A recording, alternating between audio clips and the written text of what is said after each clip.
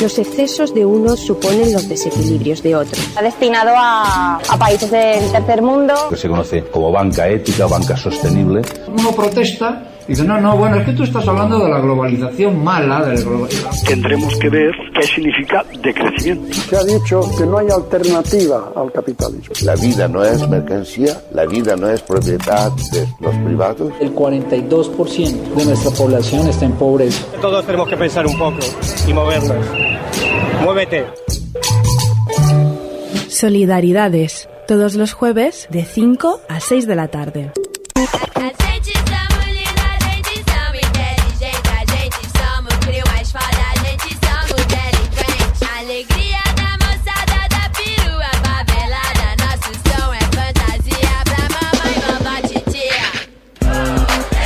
Buenas y felices tardes, amigos de la Solidaridad. Volvemos a las ondas para transmitiros una semana más nuestro mensaje positivista. De granos de arena están hechas las montañas. Desde aquí aportamos nuestro granito y junto a los vuestros esperamos formar esa montaña que cambie el mundo. Hoy hablaremos del trabajo infantil. Ningún niño ni niña debería trabajar, pero tristemente en el mundo hay 218 millones que lo hacen y alrededor de 40 millones trabaja bajo una forma de esclavitud infantil que es la más difícil de combatir, la esclavitud doméstica. Es difícil porque se da en el ámbito privado, incluso en muchos países tener menores trabajando en casa está aceptado. Bueno, ahora hablaremos de todo ello. También entrevistamos a David Torres, director de CERAI, el Centro de Estudios Rurales y de Agricultura Internacional, una ONG que nació en Valencia y está especializada en desarrollo rural y pesquero sostenible. Él nos contará todo su trabajo. Y con estos tiempos de crisis que corren, ya sabemos que hay muchas entidades bancarias pasando apuros, pero hay unos bancos que no, que precisamente están aumentando sus clientes sin cesar. Son los bancos éticos. ¿Los conoces? Patricia nos hablará en particular de Triodos Bank, que el año pasado creció un 60% en España. Además, te contamos unas cuantas cosas que puedes hacer tú si estás en Valencia o alrededores y también tendremos noticias. Y no nos olvidamos de que hoy es el Día del Cooperante, así que un fuerte abrazo desde aquí a todas esas personas que lo dejan todo y marchan a ayudar a los países en desarrollo, muchas veces pasando por situaciones muy difíciles, pero siempre sin perder la sonrisa. Toda nuestra fuerza para ellos y ellas desde aquí. Que paséis un gran día y enhorabuena por vuestro trabajo. Sin más, comenzamos. Te invitamos a quedarte con nosotras y con esta voz que escuchas, que es la de Sonia Martín.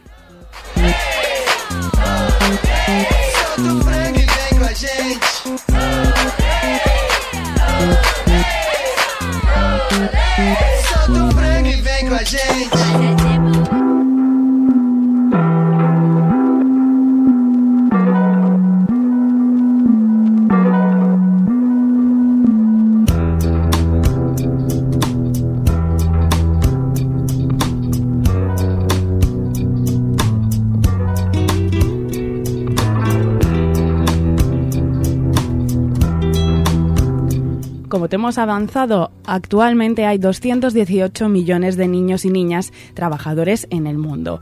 Más de la mitad, unos 126 millones, realizan trabajos peligrosos y unos 8 millones y medio están atrapados en las peores formas de trabajo ilegal, degradante y peligroso en condiciones consideradas como esclavitud. Como jóvenes esclavos, los niños sobreviven en terribles condiciones que incluyen amenazas físicas, violencia sexual o pobreza crónica dentro de una familia endeudada. Estos niños son obligados durante años a realizar largas jornadas de trabajo a cambio de muy poco o de nada. Todos los niños que sufren la esclavitud son considerados como un objeto por parte de sus dueños, quienes los humillan, los someten a abusos, los alquilan o los venden a otro dueño. Son trabajos que destruyen de forma horrible la infancia de millones de niños en todo el mundo. Las formas más frecuentes de esclavitud infantil son 8. La trata infantil, la explotación sexual con fines comerciales, el trabajo forzoso por endeudamiento, el trabajo forzoso en la mina, también en la agricultura, los niños soldados, el matrimonio infantil forzoso y la esclavitud doméstica. Esta última forma de esclavitud infantil es la más desconocida y de acceso más difícil al darse en el ámbito privado. Alrededor de 40 millones de niños y niñas son sirvientes domésticos en todo el mundo. De hecho, el trabajo doméstico es la primera ocupación para las niñas trabajadoras de menos de 16 años. De entre ellos, cerca de 10 millones de niñas, niños y adolescentes, muchos con apenas 10 años o incluso menos, trabajan ocultos en las viviendas de sus empleadores sin que sus actividades puedan, en la mayoría de los casos, ser controladas. Muchos de ellos son auténticos esclavos sin ningún tipo de derechos.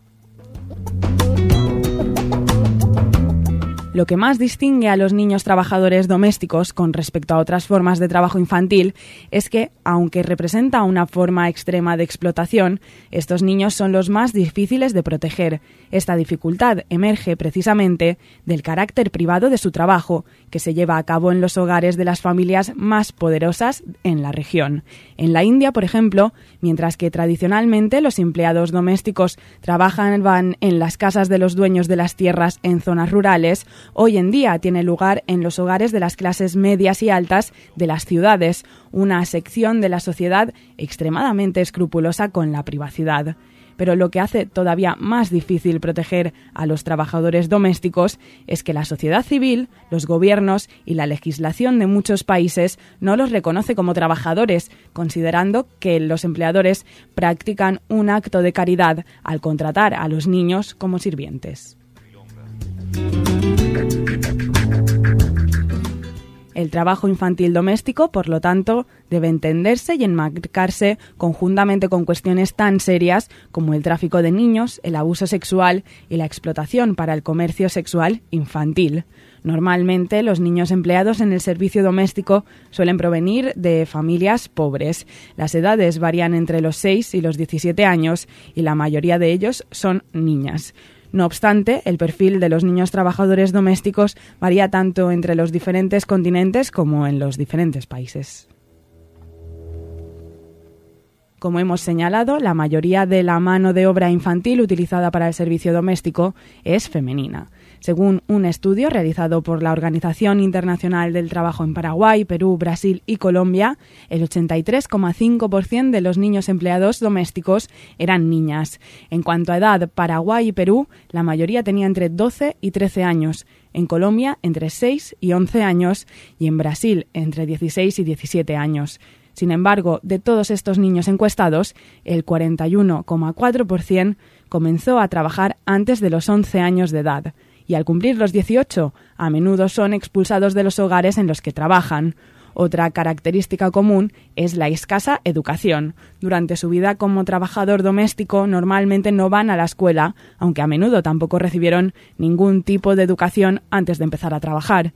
En Brasil, por ejemplo, el 27,5% de los niños entrevistados nunca había asistido a la escuela. Alrededor de la mitad de los niños de estos 4 países habían asistido a clases de educación primaria. Las razones principales por que los niños no van a la escuela son la falta de tiempo como consecuencia de trabajo o la falta de dinero para pagar su educación.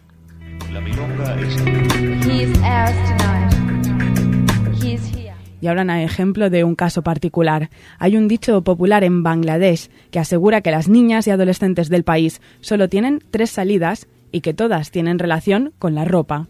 Una es trabajar en las miles de fábricas de ropa en las factorías textiles, otra es lavar la ropa como criadas de los potentados o, la tercera, quitarse la ropa para prostituirse. La mayoría hacen lo posible por entrar en los 2 primeros sectores y no hay ni una sola familia adinerada en Bangladesh que no tenga una menor dentro de su servicio. El gobierno cree que existen más de 300.000 sirvientas en todo el país, la mayoría de ellas con edades que van de los 10 a los 14 años, porque es entonces cuando son especialmente vulnerables y fácilmente explotables. Además, se sabe que en un gran número de casos estas niñas son violadas constantemente por los señores de la casa. Es una cuestión de mentalidad. Creen que pueden hacer lo que quieran con ellas y el principal problema es que muchas mujeres aceptan los abusos que sus maridos cometen sobre las asistentas porque de esta forma logran que sus infidelidades queden en casa, evitando que sus esposos acudan a los burdeles. La práctica está tan generalizada que las propias sirvientas la tienen asumida y rara vez lo denuncian. Aquellas empleadas que se quedan embarazadas son obligadas a abortar y la mayoría viven en casi completa cautividad, alejadas de su familia y con sueldos que van desde la nada a 3 euros mensuales. Cuando cumplen 14 años, son sustituidas por otras más jóvenes en una cadena interminable.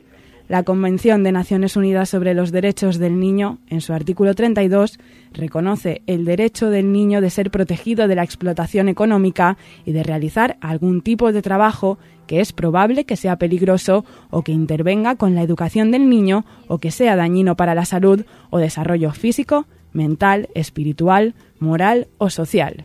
Resulta extremadamente necesario que los gobiernos de todo el mundo lleven a cabo urgentemente acciones definitivas que, por un lado, aclaren y regulen la situación de los niños y niñas empleados en el trabajo doméstico y, por otro, acaben tajantemente con la situación de esclavitud a la que se ven sometidos muchos de estos niños y niñas.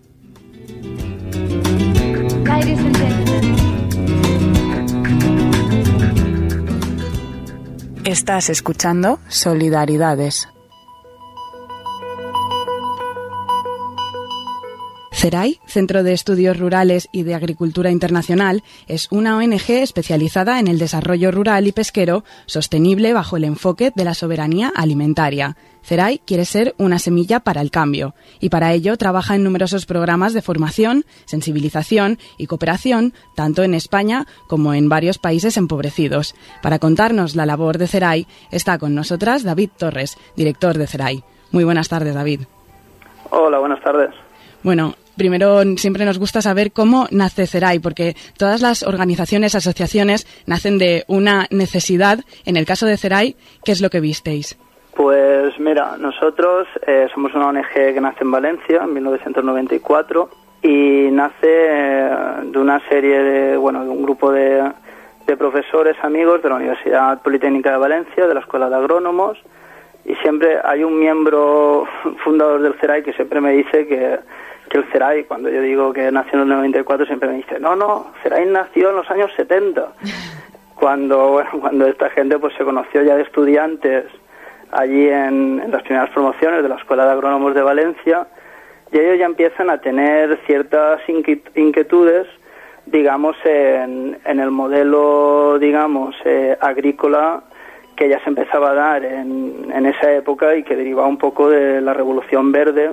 Y bueno, ellos ven que aquello que les enseñan en la universidad no es aquello en lo que creen en un modelo de agricultura intensivo, sino más ecológico, sostenible, una agricultura familiar, más local y bueno, que fuera ya sostenible en el medio ambiente, ¿no? Ellos ya en los años 70 pues ya iban con estas ideas. Y ya en el 94, cuando esta gente ya de profesores, ellos identifican que dentro del ámbito académico había un vacío en cuanto a la creación de estudios, investigaciones y diagnósticos en estos campos, ¿no? En el tema de la soberanía alimentaria, la agroecología, el medio ambiente. Y bueno, en principio nace como una ONG, como un centro de estudios, pero al poco tiempo, ya en el año 96, ya estábamos haciendo cooperación y bueno, ya al poco tiempo ya sensibilización, formación, hasta hoy en día. Y para entender los objetivos de CERAI hay que comprender también el concepto de soberanía alimentaria, porque es mucho lo que pretendéis en vuestros proyectos de cooperación. ¿En qué consiste? Pues mira, la soberanía alimentaria, la verdad que frente al concepto de seguridad alimentaria, que es un poco más el concepto más político, que digamos que defiende pues un poco más la FAO y los organismos multilaterales, en el cual pues se promueve que toda la población tenga garantías de poderse alimentar, pero nosotros ahí ponemos algunos peros, ¿no? Y el concepto de soberanía alimentaria nace de vía campesina y dice, vale, sí, la gente se tiene que alimentar, pero aparte de eso tiene que tener derecho a alimentarse con sus propios alimentos, con sus propios productos, y tiene que tener el derecho a elegir qué es lo que tiene que producir. Además tiene que defender los productos locales, tiene que defender también la biodiversidad, y es un concepto que va un poquito mucho más allá y toca aspectos más de derechos, en el que no todo vale para alimentar a una población. Entonces no valen modelos intensivos y modelos basados en agricultura con transgénicos o híbridos que van en contra de la biodiversidad, sino que todo eso se tiene que defender también. Claro. Y al concepto de soberanía alimentaria también va unido el de desarrollo rural sostenible. Claro, es que indudablemente no pueden ir desligados.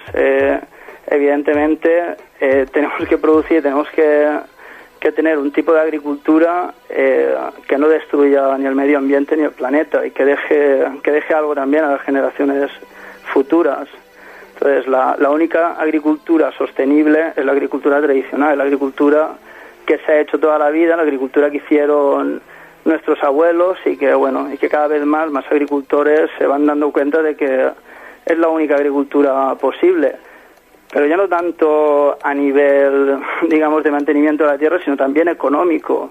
La agricultura intensiva muchas veces, la agricultura convencional de ahora, muchas veces está dominada por grandes agroindustrias que lo que hacen es controlar el mercado mundial y además crear una dependencia de sus semillas y también de sus pesticidas y fitosanitarios que cada vez producen que el agricultor pues tenga que invertir más dinero para poder mantener sus campos, cuando antes con la diversidad de variedades que él mantenía, toda esa protección se hacía de forma natural. ¿Y sería esta una solución para el problema de la hambruna en África? Pues nosotros lo estamos defendiendo y de hecho, en el último congreso que se hizo de soberanía alimentaria en Austria, el comunicado que salió era que la única alternativa para luchar contra la hambruna, ya no la hambruna que hay en África, sino contra cualquier hambruna, es la defensa de la biodiversidad, la defensa de la tierra y la posibilidad de que cada persona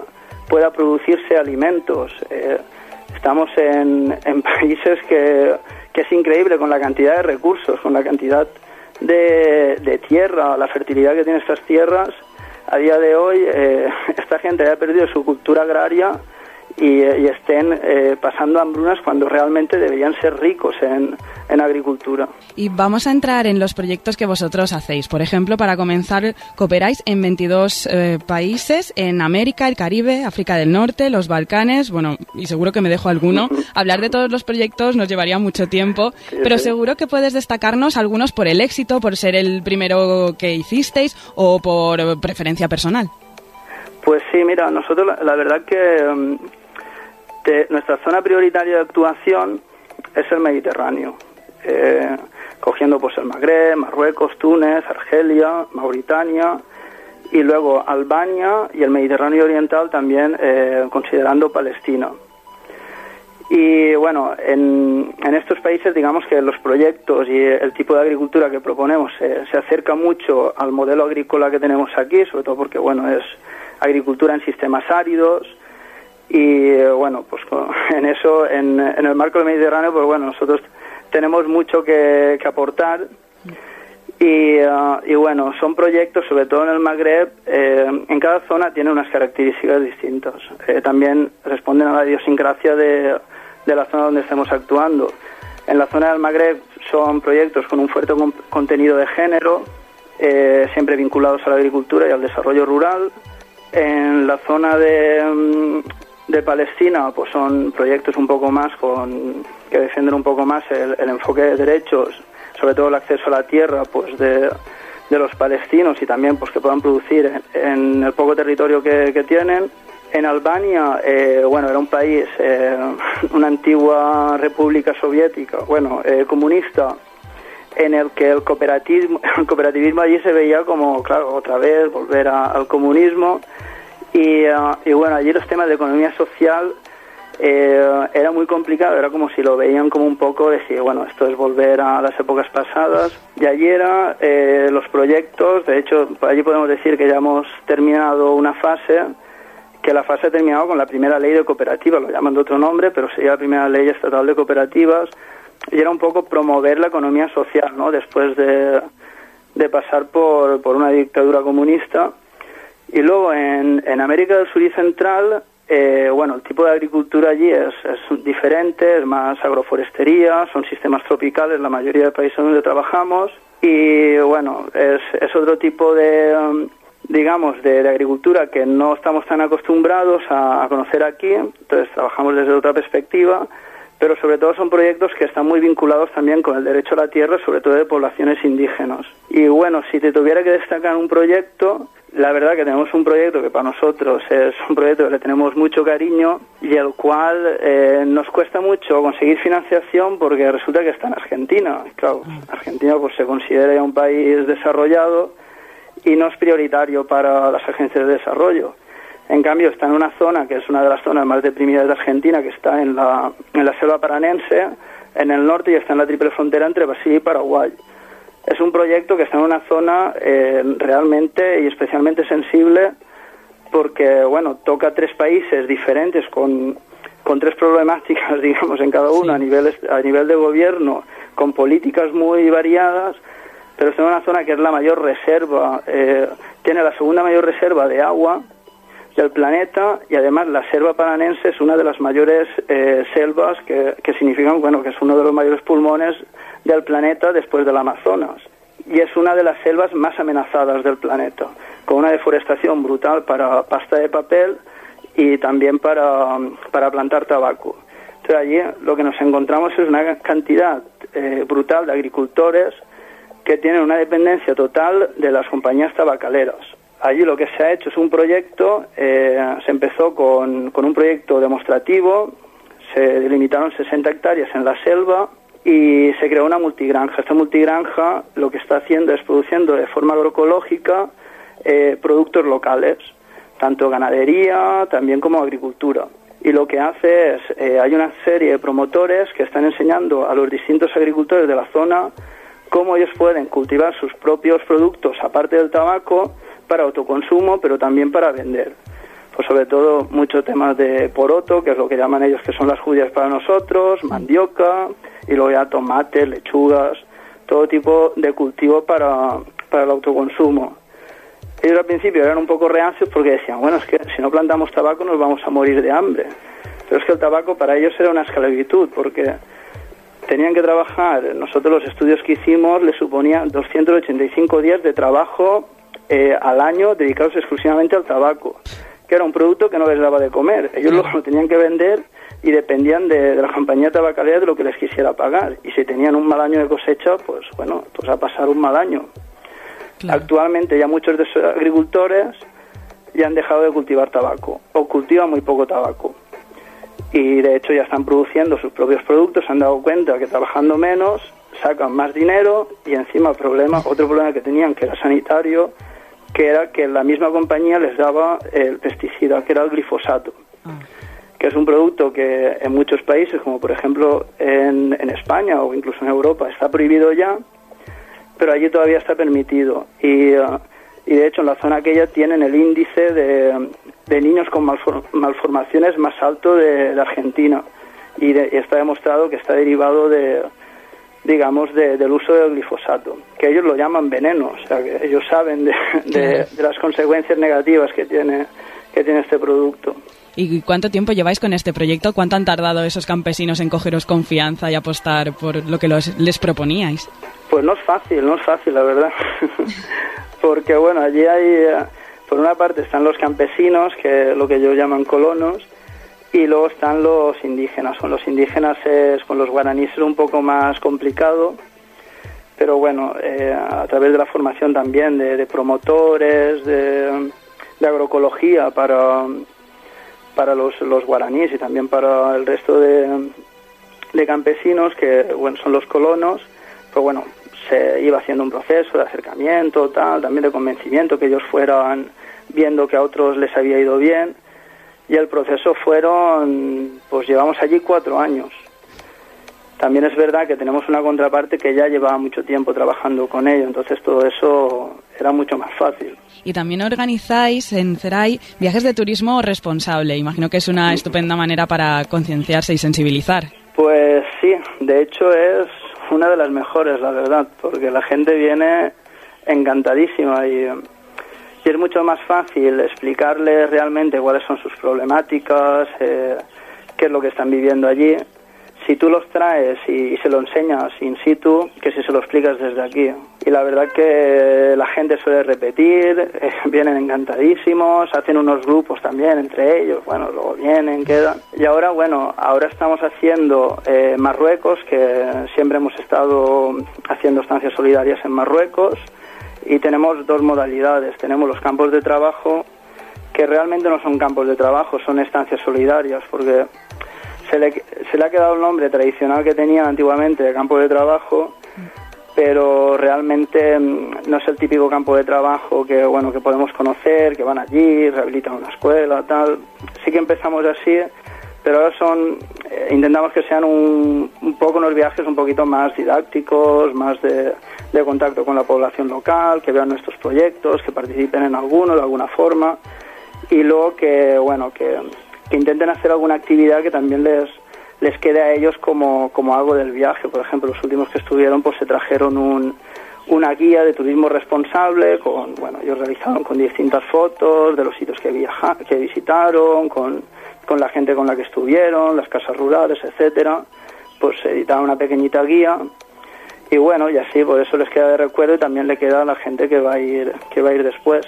Claro. Y luego también en Argentina también tenemos estancias solidarias. Seguro que en vuestra web podremos encontrar más información sobre estas estancias y viajes solidarios. Pues sí, en nuestra web, en www.cerai.org, allí tenemos toda la información de de parte de los proyectos que estamos realizando. De hecho, ahora estamos realizando unas fichas para que ya la gente pueda entrar en la web y tenga una ficha de todos los proyectos que están en marcha, que los pueda conocer, que los apoye. También tenemos todo el tema de estancias solidarias, formaciones, y en cuanto a formaciones, pues decir que el año pasado creamos una escuela de agroecología y cooperación, que este año hay un curso que es un curso de cooperación, desarrollo rural y agroecología, que está dividido en varios módulos teóricos. Son 3 módulos teóricos y 2 módulos prácticos, uno en Argentina y otro en Marruecos. Y nada, este año ya empezaremos la segunda edición, y la verdad que era ¿qué tal una la experiencia que veíamos también. Necesitábamos gente formada también en estos aspectos y también concienciada. ¿Y qué tal la experiencia de la primera edición? Pues muy buena la verdad. La verdad que el grupo que ha salido de esta edición es gente con el perfil Cerai, que luego han continuado muchos de voluntarios, están implicados con nosotros. Acaban de llegar, la semana pasada llegaron de Argentina, de ver el proyecto que os he contado, y han venido de la experiencia, están todavía como en una nube, donde los encuentras por ahí, aquello es fantástico, tal. Y muy bien, y ahora en septiembre, a finales de septiembre ya empieza ya la segunda edición. Y Cerai también se dedica a organizar espacios de encuentro. ¿Por qué creéis que esto es necesario?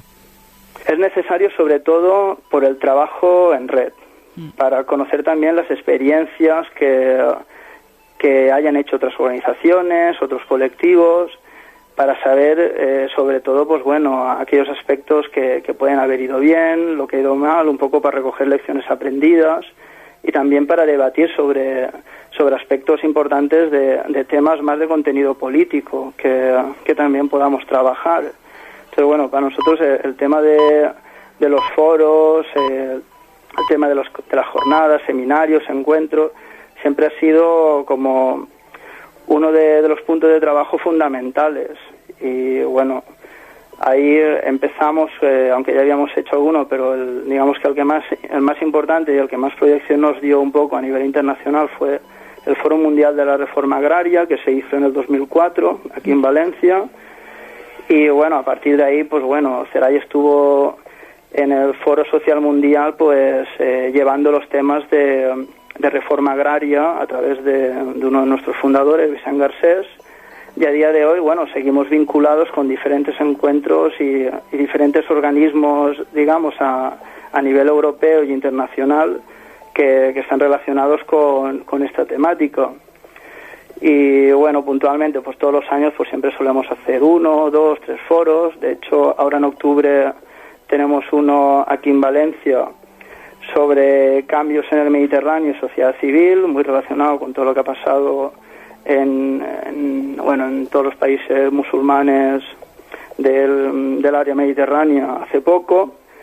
Y luego también a finales de octubre tenemos un foro sobre la mujer rural en el Magreb, en Barcelona. Pues es que no paráis de trabajar y aquí no acaba todo, porque también navegando por vuestra web, que por cierto es muy completa, invito a todos nuestros oyentes a visitarla, en vuestro afán por mejorar también trabajáis con uno de los actores que más poder tiene para cambiar las cosas, que son los gobiernos. Me refiero a la incidencia política. Uh-huh. Cuéntanos también alguno, ¿qué tal las batallas? ¿Algún logro del que estéis particularmente satisfechos? Pues mira, eso es para mí la parte más divertida, pero es la más complicada. También es la parte que más me toca a mí a nivel institucional. Y bueno, a veces es complicado, pero es más fácil de lo que puede parecer. Tampoco estamos en países, como te contaba, en Albania, por ejemplo, colaboramos a crear la primera ley de economía social del país. De hecho, se hizo conjuntamente con la Oficina Técnica de Cooperación que tenía la Agencia Española de Cooperación allí y con el Ministerio de Agricultura de Albania. Y luego en otros países, hemos conseguido implantar modelos de agricultura y desarrollo rural sostenible que forman parte de nuestra filosofía. En Cabo Verde, por ejemplo, nuestros proyectos de huertos escolares forman parte ya de una política estatal, la cual ya a través del Estado ya está promoviendo que en todos los colegios haya huertos escolares para los comedores. Qué bueno. O sea, para que puedan comer de forma saludable los niños a través de sus pequeñitas huertas escolares ecológicas. Y luego en Ecuador también estamos apoyando al gobierno en lo que el Estado ha definido el modelo de buen vivir, que es un modelo que incluye completamente todos los preceptos de la soberanía alimentaria y de la agricultura ecológica en cuanto a la producción de alimentos. Y vuestra labor altruista también va un paso más allá, porque toda vuestra experiencia la utilizáis para asesorar a organizaciones o instituciones que lo necesiten. Sí, esa es otra parte también de nuestro trabajo, que es la asistencia técnica. En ese aspecto, sobre todo, hacemos mucha labor de intermediación también, sobre todo de los contactos que tenemos, porque hay muchas organizaciones que muchas veces coincidimos en el terreno o a veces no, y nos dicen, mira, que estamos llevando un proyecto y la parte agrícola es la que más floja llevamos, porque nosotros estamos especializados en otra temática y es un programa y toca varios temas, y entonces ahí nos piden asesoramiento y nosotros siempre encantados de ayudarles.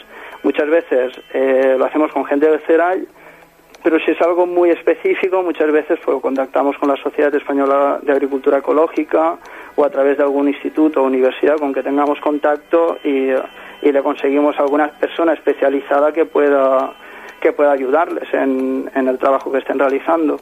Y tampoco se acaba aquí vuestra labor. Como no podría ser de otra forma, defendéis el consumo responsable y lo fomentáis, y también tenéis un área de comunicación social que ha coproducido 2 series audiovisuales.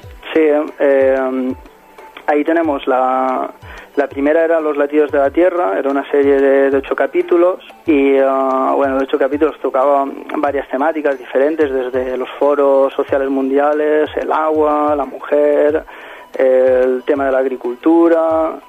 Y son series, la verdad, que muy educativas, porque están hechas con un lenguaje que es muy fácilmente entendible, porque muchos de los contenidos son imágenes y tal, y explicados de forma muy breve, pero entendibles para todo el mundo, que de hecho se están usando mucho para sensibilizar también en colegios a niños y introducirlos ya en algunas temáticas concretas. Y luego tenemos otra que está más vinculada a la labor que hacemos en el CERAI y a los proyectos, que es la serie de retratos. Y también en la página web se pueden encontrar los enlaces y la gente se la puede descargar sin problema. Y el que tenga interés en tenerlas, digamos, físicamente, solo tiene que contactar con nosotros y les haríamos llegar pues un paquete de DVDs. Yo he tomado nota para decirles a nuestros oyentes que la página web es www.loslatidosdelatierra.org. Ahí yo he podido ver los documentales. Y bueno, no sé ya si se nos ha quedado algo en el tintero. ¿Tienes alguna actividad que no nos hayas contado, algo programado próximamente? Pues a ver, lo más cercano que tenemos, bueno, aparte de lo de la escuela, tenemos un seminario sobre biodiversidad que vamos a realizar dentro de poquito en la Universidad Politécnica. Lo que pasa es que todavía no están definidas las fechas y bueno, pero si la gente está atenta a nuestra página web y eso, lo publicaremos con bastante antelación.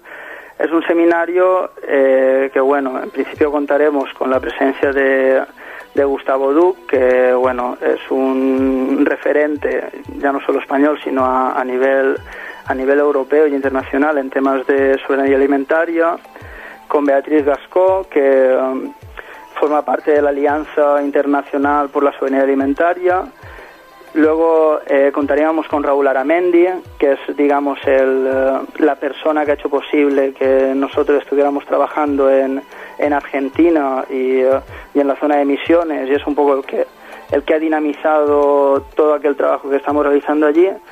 Y luego contaríamos con un ponente de lujo que no sabemos si va a poder venir, va a venir seguro, pero no sabemos si al seminario o más tarde, que sería el Premio Nobel de la Paz argentino Adolfo Pérez Esquivel, que bueno, que es un amigo del CERAI y nos ha cedido su nombre para la escuela que hemos creado, y vendrá a la inauguración de la escuela y va a intentar venir también al seminario. Si no pudiera venir, pues daría una charla a través de una videoconferencia. Y esto será, la gente tiene que estar atenta, que será dentro de poco. Vale, pues todos bien atentos a www.cerai.org. Bueno, David Torres, director del Centro de Estudios Rurales y de Agricultura Internacional, muchas gracias por estar esta tarde con nosotras en Solidaridades, y nos perderemos la pista y estaremos bien atentos de vuestros seminarios y de todo vuestro trabajo. Muchas gracias a vosotras.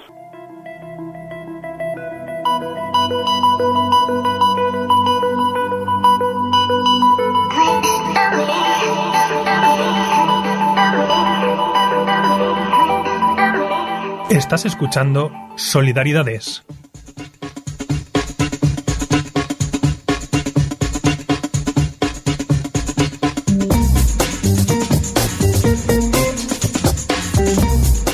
Vamos a contarte ahora qué puedes hacer tú.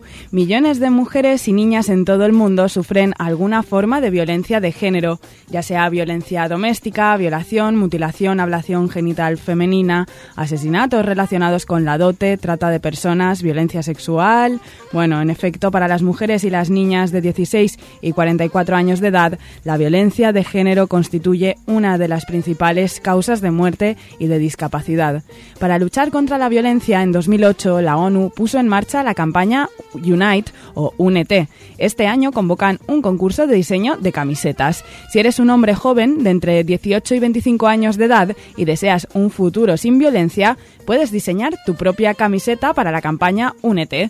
Puedes pintar el diseño, dibujarlo, hacer una fotografía o crearla completamente con el ordenador.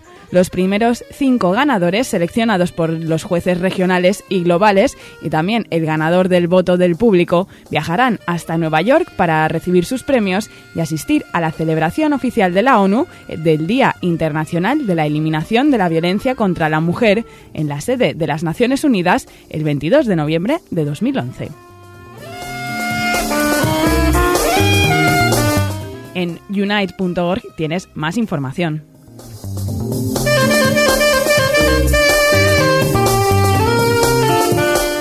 Llega la tercera edición del curso online de formación de profesorado Educar Sumando, la fórmula del cambio, hacia una escuela inclusiva. Es un curso de 30 horas acreditado por el Ministerio de Educación como curso de formación permanente con 3 créditos para el profesorado en activo. El resto de los participantes recibirán un certificado de participación en el curso emitido por el Instituto de Estudios Pedagógicos Somos Aguas.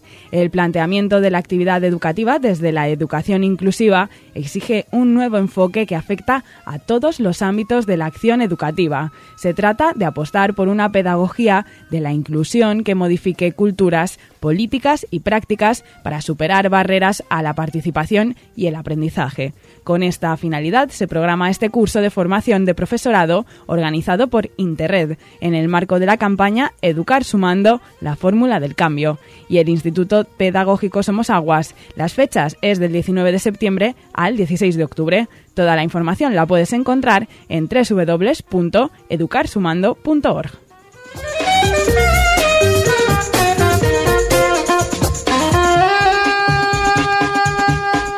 Y otro curso, pero totalmente distinto. Veterinarios Sin Fronteras comienza en septiembre un curso de agricultura ecológica en Quart de Poblet. Es gratuito, son 30 horas distribuidas en 9 sesiones, tanto teóricas como prácticas. El horario será los jueves de 6 a 8 y media de la tarde y los sábados de 9 a 2. Para más información puedes visitar la página de la Coordinadora Valenciana de ONGs, que es cvongd.org, y para inscripciones llamar al 615 069001 o escribir un email a vsfvalencia@veterinariosinfronteras.org.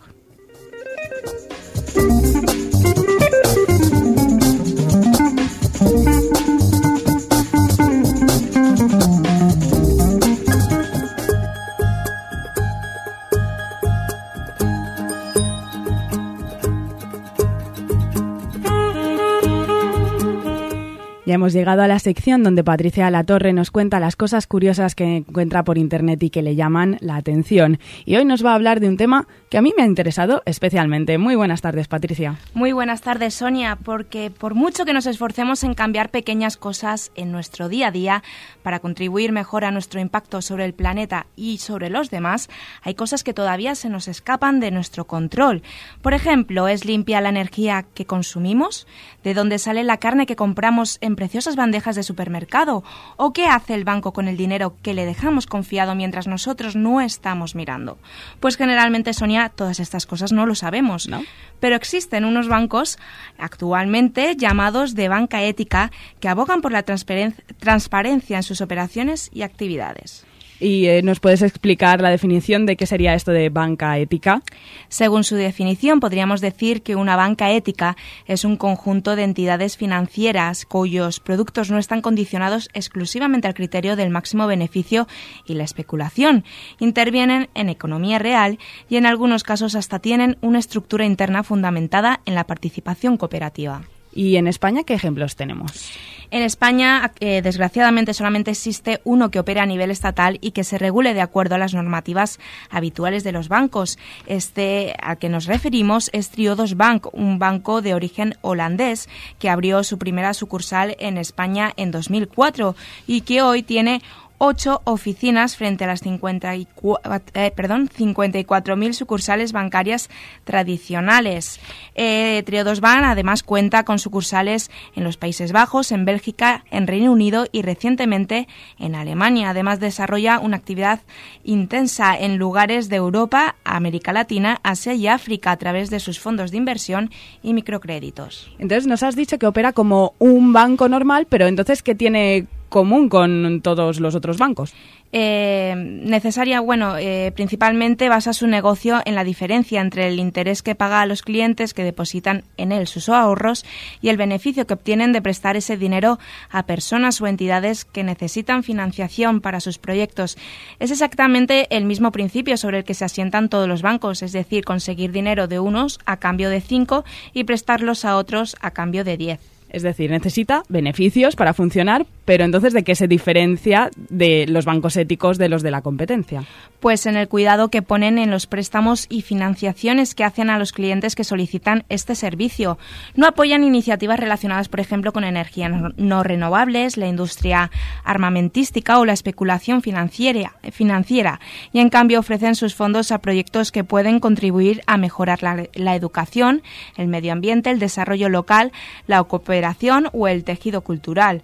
Existe existen también sectores prohibidos en las operaciones financieras de Triodos, como la energía nuclear, la pornografía, las apuestas o el tabaco. Así que si, por ejemplo, pensáis en pedir un crédito para poner un estanco, Triodos no os lo va a conceder.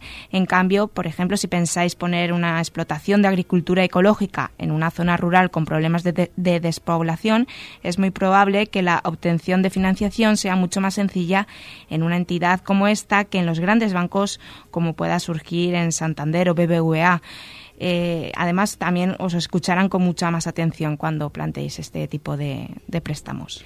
En todo caso, el banco no es una ONG, aunque ayude a proyectos sociales y solidarios. No, claro, su misión principal, como la de cualquier empresa, es obtener beneficios. Si un cliente pide un préstamo y no es capaz de afrontar su pago, los mecanismos de cobro seguirán los mismos cauces legales y fiscales que en otro banco.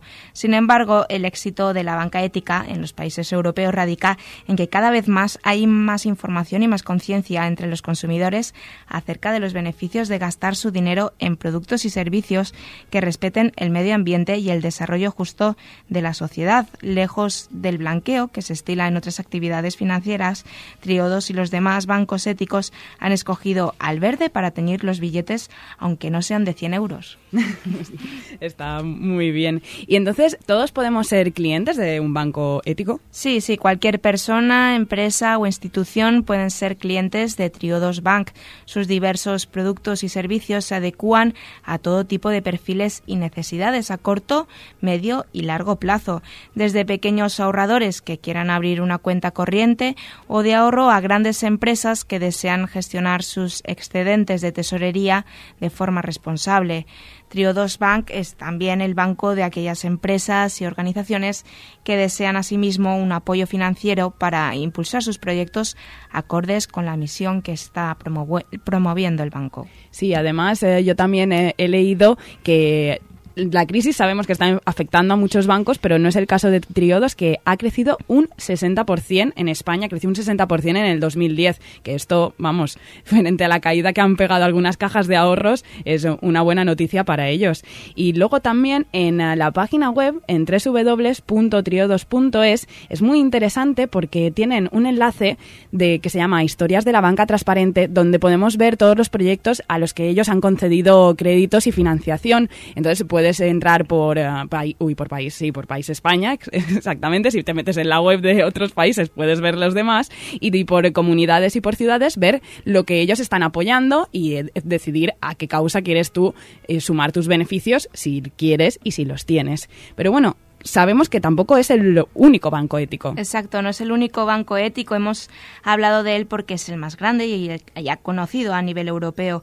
Pero, por ejemplo, podemos encontrar otros como Banca Popolare Ética, es otro referente de banca ética que nació en Italia, y existen propuestas similares como Fiare, que es una fundación sin ánimo de lucro. También está Oikocredit o COP57, que son cooperativas de crédito y microcréditos. La oferta, como veis, es bastante amplia, solo hay que buscar la que más adapte a nuestras necesidades. Pues está muy bien esto, buscaremos, porque muchas veces es lo que decías al principio, que no sabemos lo que hacen los bancos con nuestro dinero, pero si confiamos en la banca ética, pues por lo menos lo tenemos más controlado. Pues muchas gracias, Patricia. A ti, Sonia. Y hasta la semana que viene, que te esperamos con más cosas interesantes. Hasta la semana que viene.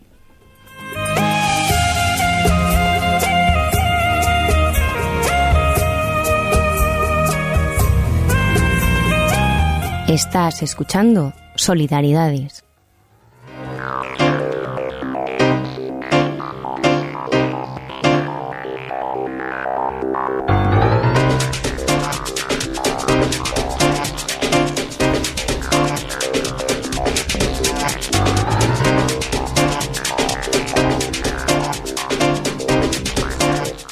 Comenzamos con nuestro apartado dedicado a las noticias. Hoy una docena de activistas de Greenpeace ha entregado en el Palacio de la Moncloa las cerca de 30.000 firmas recogidas en los últimos días y que piden la demolición del hotel ubicado en la playa del Algarrobico, en Carboneras, Almería, y una carta en la que solicitan al Consejo de Ministros una hoja de ruta sobre esa demolición. El portavoz de la organización ecologista, Julio Barea, ha explicado que la carta que acompaña a las firmas reclama al Gobierno que especifique quién va a financiar la demolición de la construcción y cómo se va a ejecutar la misma. Los activistas quieren que sea el propio Consejo de Ministros de este jueves el que dé una respuesta firme y comprometida. Los ecologistas han sido recibidos en Moncloa por el director del Departamento de Asuntos Institucionales del Gabinete de la Presidencia, Gabriel Maganato, que según Barea ha reiterado el compromiso del Ejecutivo con la demolición del hotel.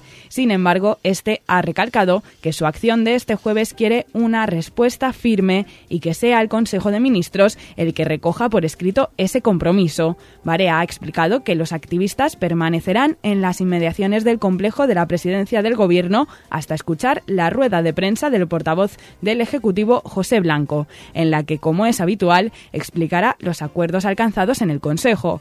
Esta acción da continuidad a la ocupación que desde comienzos de esta semana ocuparon los activistas el propio hotel.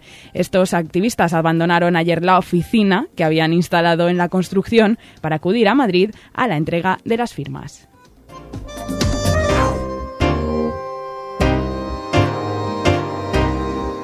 La Organización de Naciones Unidas para la Alimentación y la Agricultura, la FAO, ha anunciado que los precios de los alimentos podrían volver a aumentar en agosto a causa de la recuperación de los cereales y las presiones inflacionarias a causa de los tipos de interés precisadas por el Banco Central Europeo.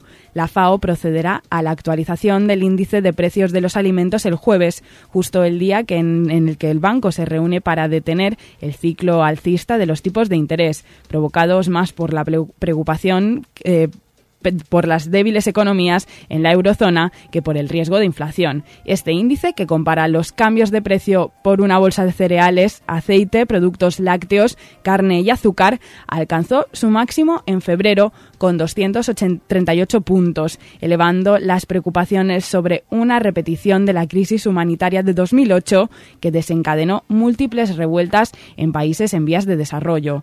A comienzos de este año, la crisis de los alimentos fue uno de los motivos que los analistas consideraron que habían provocado las revueltas en el mundo árabe, hipótesis que fue perdiendo peso con el paso del tiempo. Los precios de los cereales aumentaron significativamente durante el mes de agosto, con un crecimiento del maíz del 14% y de la soja en un 11%. El arroz aumentó en agosto hasta los $585,25, lo que son 415,9 euros, la tonelada a partir de los 389 euros y la tonelada en el mes de julio.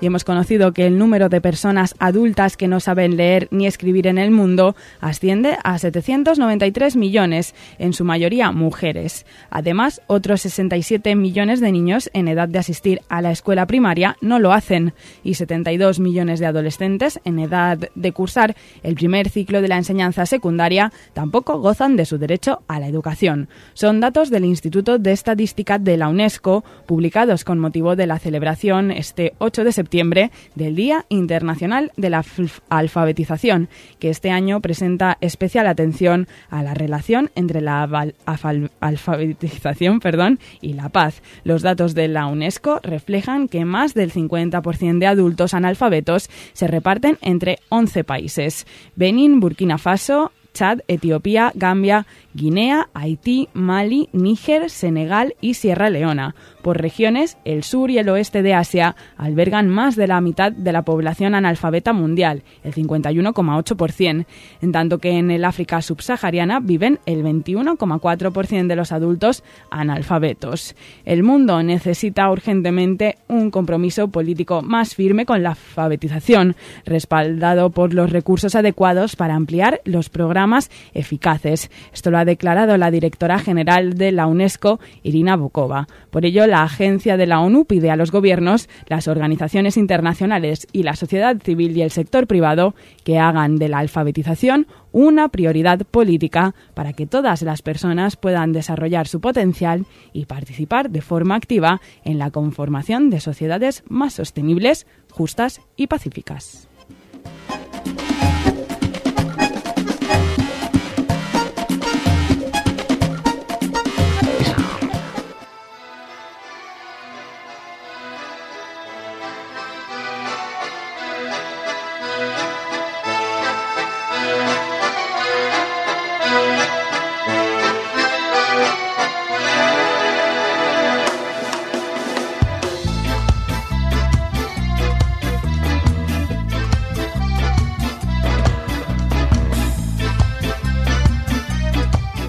Con esta canción de Hechos contra el Decoro, un mundo donde quepan muchos mundos, nos despedimos por hoy. Te esperamos la semana que viene aquí mismo en Solidaridades. Un saludo de Sonia Martín, quien te ha hablado, y ya sabes que en solidaridades.tumblr.com puedes escuchar el podcast de este programa y de todos los demás. Que pases una feliz semana.